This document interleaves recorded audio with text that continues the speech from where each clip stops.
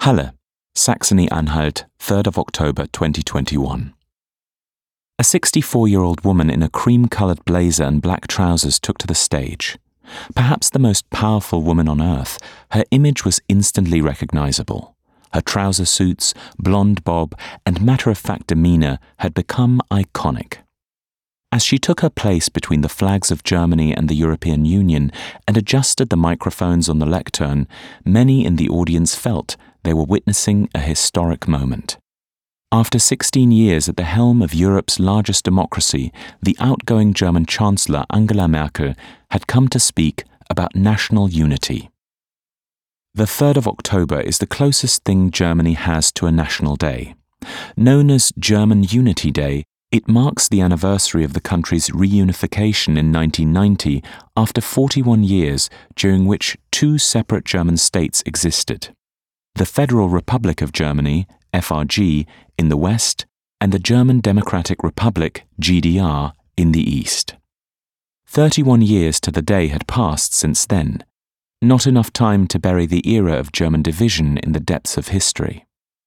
On the contrary, reunification, the outgoing Chancellor began her speech, was an event that most of us have experienced consciously and that has changed our lives. 1990 was a watershed moment not just for the nation, but for Merkel personally. It marked the beginning of her steep rise to the pinnacle of German politics. In 1954, when she was only 3 months old, her father had moved the family from West to East Germany. Merkel would spend the first 35 years of her life east of the inner German divide. They saw her grow from pastor's daughter to confident scientist and shaped her at least as much as the 3 decades since 1990. Angela Merkel's long career at the top of German politics stands testament to the many successes of reunification. When the East German state that had been her home suddenly disintegrated and became part of the West German system it had opposed for so long, Merkel hit the ground running without looking back. Or at least without doing so in public. She understood that on paper her East German background was a political asset in a country that wanted to show it was now a united nation. But in reality, that was true only so long as it remained her background rather than her identity. The establishment didn't want a constant reminder that the wall in East and West German minds would take longer to tear down than the physical one. On the rare occasions when Merkel revealed details of her life in the GDR, this was met with hostility in the circles of power that are still largely dominated by former West Germans.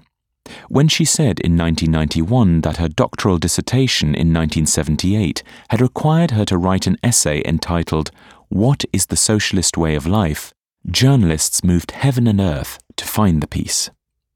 Who knows what scandal they hoped to uncover, Merkel later mused. Such political work was part and parcel of university life in the GDR and seen as a chore by many, including Merkel herself, who received her only bad mark for this essay in an otherwise stellar set of academic achievements. As with many other aspects of life in the GDR, this episode too showed that it is obviously incredibly difficult to understand and make comprehensible how we lived back then, as Merkel remarked shortly before she became Chancellor in 2005. While Merkel had resigned herself to keeping a tight lid on her East German past, it remained a part of her she could not relinquish. In October 2021, with her political retirement in sight, she used the opportunity of her last German Unity Day in office to take issue with the way East German life stories like hers have been treated as skeletons in the national cupboard.